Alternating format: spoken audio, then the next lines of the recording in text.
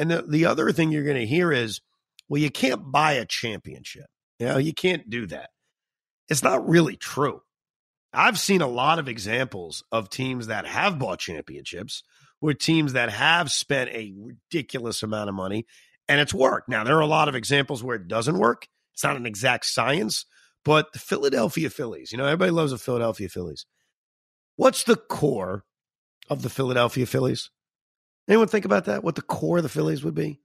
Well, let's go through it real quick. Bryce Harper. How'd they get him off? I forgot. Is that a free agent signing? I think they bought him. Yeah. They bought him. Nicholas Castellanos. How'd they get him? I forgot. Did they buy him? I think he came through a transaction called bought. Kyle Schwarber. How'd they get him? I forgot. Did they buy him? Yeah, I think the Yankees decided not to sign him, and so the Phillies bought him. They bought him. Now, the Phillies have this really good pitcher who should still be on our team, named Zachariah Wheeler. How'd they get him? They hate bought him. They hate bought him. Now, they have a catcher. They got a catcher who's pretty damn good named JT Realmuto. How'd they get him? Well, I think he got traded to him first, but then they bought him. They bought his ass. That's what they did. The Mets traded for Lindor. They bought him. That's what they did. So, look, here's the point of this, and that's not a knock on the Philadelphia Phillies. I know Philadelphia already doesn't like me very much anyway, and that's fine. You can go out and buy people, and it can work. And I think the Mets have more kind of homegrown talent in their core than the Phillies do. And that it doesn't matter. I'm not saying that like as a braggadocious thing, but Pete Alonso and Brandon Nimmo and Jeff McNeil and hopefully Brett Beatty and Francisco Alvarez, more than half of this lineup are core built guys. Now the Phillies have a handful of guys too. I don't want to act like that doesn't exist. Alec Bohm, homegrown, but the rest of it is bought. And again, nothing wrong. I am not ripping the Philadelphia Phillies. I think the Phillies have done a great job of buying. And you may have heard they bought someone else this offseason named Trey Turner. So it's okay to buy, and it works. And ask the Philly fan this, because here's the other criticism I heard. Well, you won't enjoy it as much because you bought those guys. Ask the Philly fan if they enjoyed getting to the World Series last year. If they enjoyed Bryce Harper hitting a majestic pennant-winning home run, the answer is yes. It's a really stupid point. And I don't like to use that word because I got in trouble recently because I got into a fight in the newsroom at WFAN with a good guy, Anthony Gallo, who I like, and I feel bad for. And I was so angry. What are you laughing about? That I called him stupid? No, you were so upset that you yelled at him that you gave him a gift later on. I did. I gave him a gift. I got very mad at him. And you know what? I actually thought about this because Gallo is a good dude, and he actually listens to the Rico. He's a good Met fan. He just was saying really stupid things. We're going to put him on the Rico in a couple of weeks so he can at least debate me again what we were debating in the newsroom that caused me to like lose my mind and call him stupid, which I shouldn't have done. He made a stupid point. He wasn't stupid. He's not a stupid guy. Sometimes I make stupid points. I'd be the first to admit it. But here's the whole freaking point of this. If you win, you're not thinking about how you got the guys. It's just such an overrated thing. And I got hit on the head with that with the Nets when they bought Durant and Irving. Like, you won't enjoy this. They're a bunch of mercenaries. And I said, you guys are so stupid. Yeah, mercenaries. Okay. Does Max Scherzer feel like a mercenary right now? No, he's our guy. We love him now. As long as he's not sucking in the playoffs, we love him. Like, these guys become your guys. And it happens really quickly if they perform and they play at a high level. You're going to have, I think, tougher grades sometimes on the guys that you spend a lot of money for, the guys that you buy from other teams. You're probably quicker to boo them than the guys you develop. But, man, if they come through for you, you love them. You love them. You love every second of it. So that's just one of those weird, lame things people say, but it's just not true. And all you got to do is look around baseball and you'll see that buying still makes you happy if it works. Well, that's the key if it works. And I think a lot of Mets fans in the past were bitter towards the whole buying thing because we had owners that didn't buy properly. And we looked across town and we saw, like, listen, not for nothing, but in 2009, the Yankees bought themselves a championship. And I look back and going, I was pissed. And if I said that buying comment, it was because I was jealous that our owners couldn't do it right and that they were able to do it. Now I don't care. And I'm like, I have an owner that can do it. And here's the thing is, we talk about every year. I say this all the time.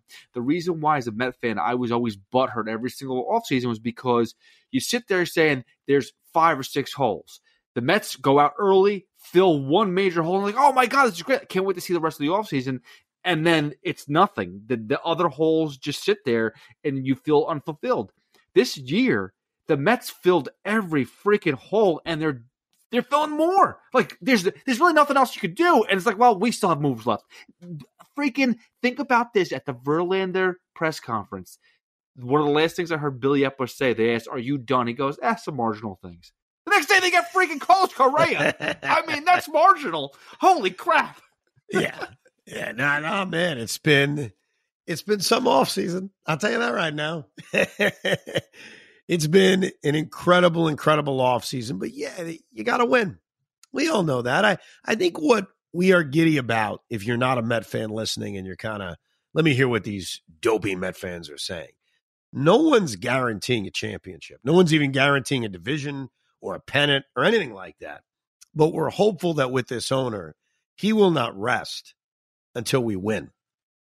So, yeah, the Mets are going to go into this season with huge expectations and this huge kind of hate coming from other teams. Oh, those big bullies, those spenders. I hope they lose. Kind of the hatred the Yankees used to get a lot of. And if we lose, we're going to get mocked. This really does fit, Hoff. Sometimes I shoehorn it, but it does fit. You guys now know what I felt like as a Nets fan. Like, we spent money, we had superstars, we better win, and everybody hates us. That really, tell me the difference. I know the sport is different, but what the hell is the difference? And you embrace it. You say, okay, and it sucks when you lose, dude. Like, it was awful losing with this Net team. And I don't know if they're going to win. They're playing a lot better now, but it sucks, and it'll suck if we lose in the NLDS or the NLCS or the World Series, and people will mock us, and they'll mock Steve Cohen, and it's going to suck. But I'd rather be in this position where I know my owner is going to take him back up by the bootstraps and say, okay, let's go get this guy, and this guy. That's what I appreciate. And listen, it's funny. I will. This is very relevant. You nailed it. Kevin Durant, Kyrie Irving coming to the Nets. I mean, they were marked up to win a championship. Like that they had the odds-on favorite, if I'm correct, right? Yeah, and we won nothing. Right, and I don't think the Mets should be the odds-on favorite, but I wouldn't be surprised if they are. And that puts a lot of pressure on you. But I prefer this rather than being the – I always love the underdog story, but in this case, I don't mind being the cock of the walk, as they say. You know what, Pete? If you told me you're going to win the World Series, I already know the outcome. Like, you're going to win the World Series. And then I can build how I win the World Series. Sure. Make me the plucky underdog. Make me the 1969 Mets. We didn't get to experience it. That's great. But that's not how it works. You don't get to plot out how you win a championship. You just have to do it. And this team has a better chance to win a championship with an owner who doesn't care about spending restrictions. It's just the way it is. So never apologize. This is what we were dreaming about. When Steve Cohen bought this team and saved us from that awful, disgusting Wilpon regime that we were in, and he freed us and said, I will win you and take you to the promised land. We dreamt of this. We dreamt of this, of not just acquiring the best players, but it never being enough. And that's the difference. If they had stopped after refixing the pitching staff and maybe brought in Brandon Drury, a guy I wanted, or J.D. Martinez, a guy you wanted, I think we would have looked at this offseason and said, that's fine. It's good. Spending, it feels different. It's good. He went that extra mile and said, I'm going to get the championship-proven elite level guy instead of the, all right, I'll give you Brandon Drury or JD Martinez. He went the extra mile on it. And I think that's what's awesome. I think that's what's great. And doesn't mean we won't turn on Carlos Correa in about a week and a half if he struggles to start the season like we did Lindor. But it doesn't mean we aren't pumped up and excited about this whole thing. I will apologize. I do have one apology, and it goes towards one man and one man only, and that is Steve Cohen, because I came on this podcast the day that DeGrom left, and I was upset. I was hurt. I was disgruntled. And so were you. And we were like, I remember you screaming, he's gone. What are we going to do? Well, they showed us what they were going to do. And that to me is, no matter what happened with DeGrom, I don't even care anymore. It literally just canceled all my thoughts and feelings about what that situation was. The team is now 10 times better. Yeah. So here's the final thought on DeGrom and the fallout of it. The Mets made a decision around Jake. I didn't agree with it, but we move on. Okay. I am fine that he's in Texas. I'm fine that the Mets made the decision, as much as I don't agree with it. I'm not, saying I agree with them now. I'm saying they made a decision. I've laid out my points. If you haven't heard them, go listen to old episodes. The only thing that bothers me that's left is the hit pieces.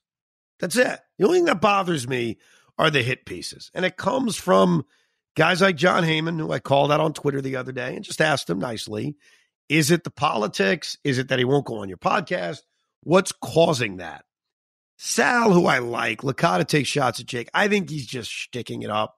So I don't take him as serious. I think he's just, Jake the Snake or whatever he's doing. I think he's just sticking it up. I would just let it go. Like, the Mets didn't want him back. He didn't really want to come back. It's over. Like, it's over. I saw a few people making a big deal that Chris Bassett tweeted out a thank you to the Mets organization and Jake didn't do it. First of all, here's the inaccuracies with that. And I think that's the only thing that bothers me, inaccuracies.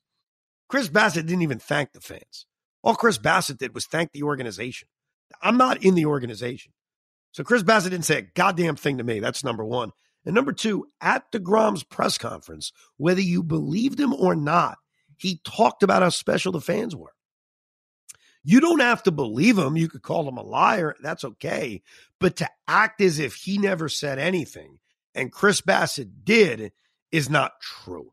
And that's the only thing left in the DeGrom debate that bothers me, are people saying things that aren't true.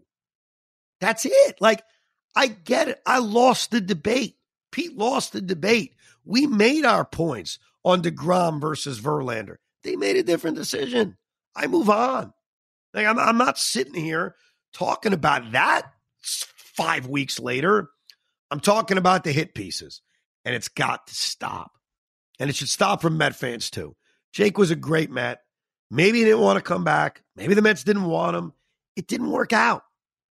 And that's it. I think we just have to move on. And I don't know what happened to Jon Heyman. I mean this genuinely. I liked Jon Heyman. I thought he was a really good reporter. I don't know what's in the kind of the food at the New York Post. Like, you go there and you become a vengeful douche. And I'd say that to John, because I'd say it to him. I've talked to him many times. I'd say, John, you're a vengeful douche now. I don't know why. I don't know what happened. Is it politics? That's weak. Is it he doesn't do interviews with you? Get over it.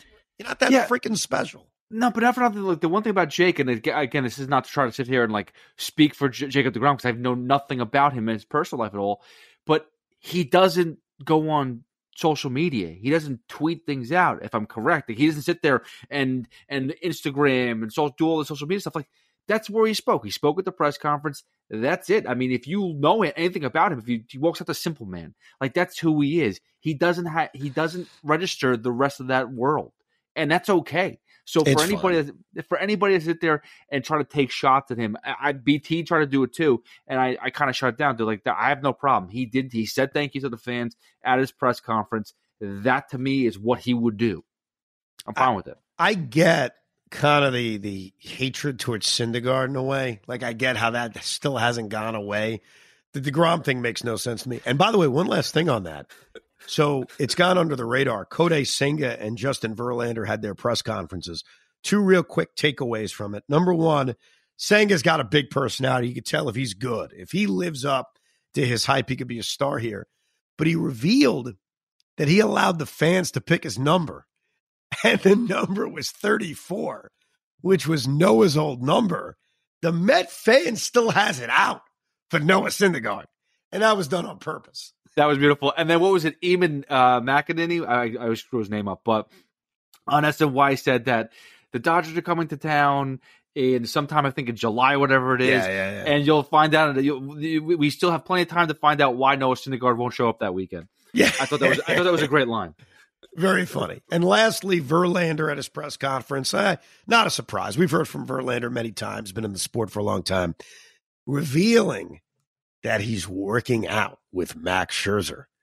So trying to dispel the rumors that Verlander and Scherzer don't like each other. Ooh, they're working out in Jupiter, Florida. So there you go. You can email the pod to ricob@gmail.com. For the holidays, we'll continue to give you content, including the worst free agent signings in Met history. Hopefully none from this year, but the worst free agent signings in Met history. We'll also look at some of the great offseason trades in Met history. And on New Year's Day, we're going to bring in the new year with some of the great moments from the 2022 regular season. Now, I'm going on vacation. Pete's going on vacation. But that doesn't mean we're not going to give you Ricos. I just told you the list of Ricos you're going to get. Plus, if there is breaking news, if the Mets trade for Mike Trout, we will certainly do our best. Hey, it could happen. You can't even joke about that anymore because it can happen. I know. You're right. It could. We'll give you the Ricos any way that we can. But we do appreciate you listening and appreciate your understanding on why our Carlos Correa reaction had to occur, 18 hours after he signed with the Mets. We got jobs, man. What do you want from us? Anyhow, appreciate you listening again. You can email thericob@gmail.com. Have a very Merry Christmas and Happy Hanukkah from Rico Brogna. We hope you enjoyed this episode of the Rico Brogna podcast. It's amazing, isn't it? Make sure you download it now to keep it on you at all times.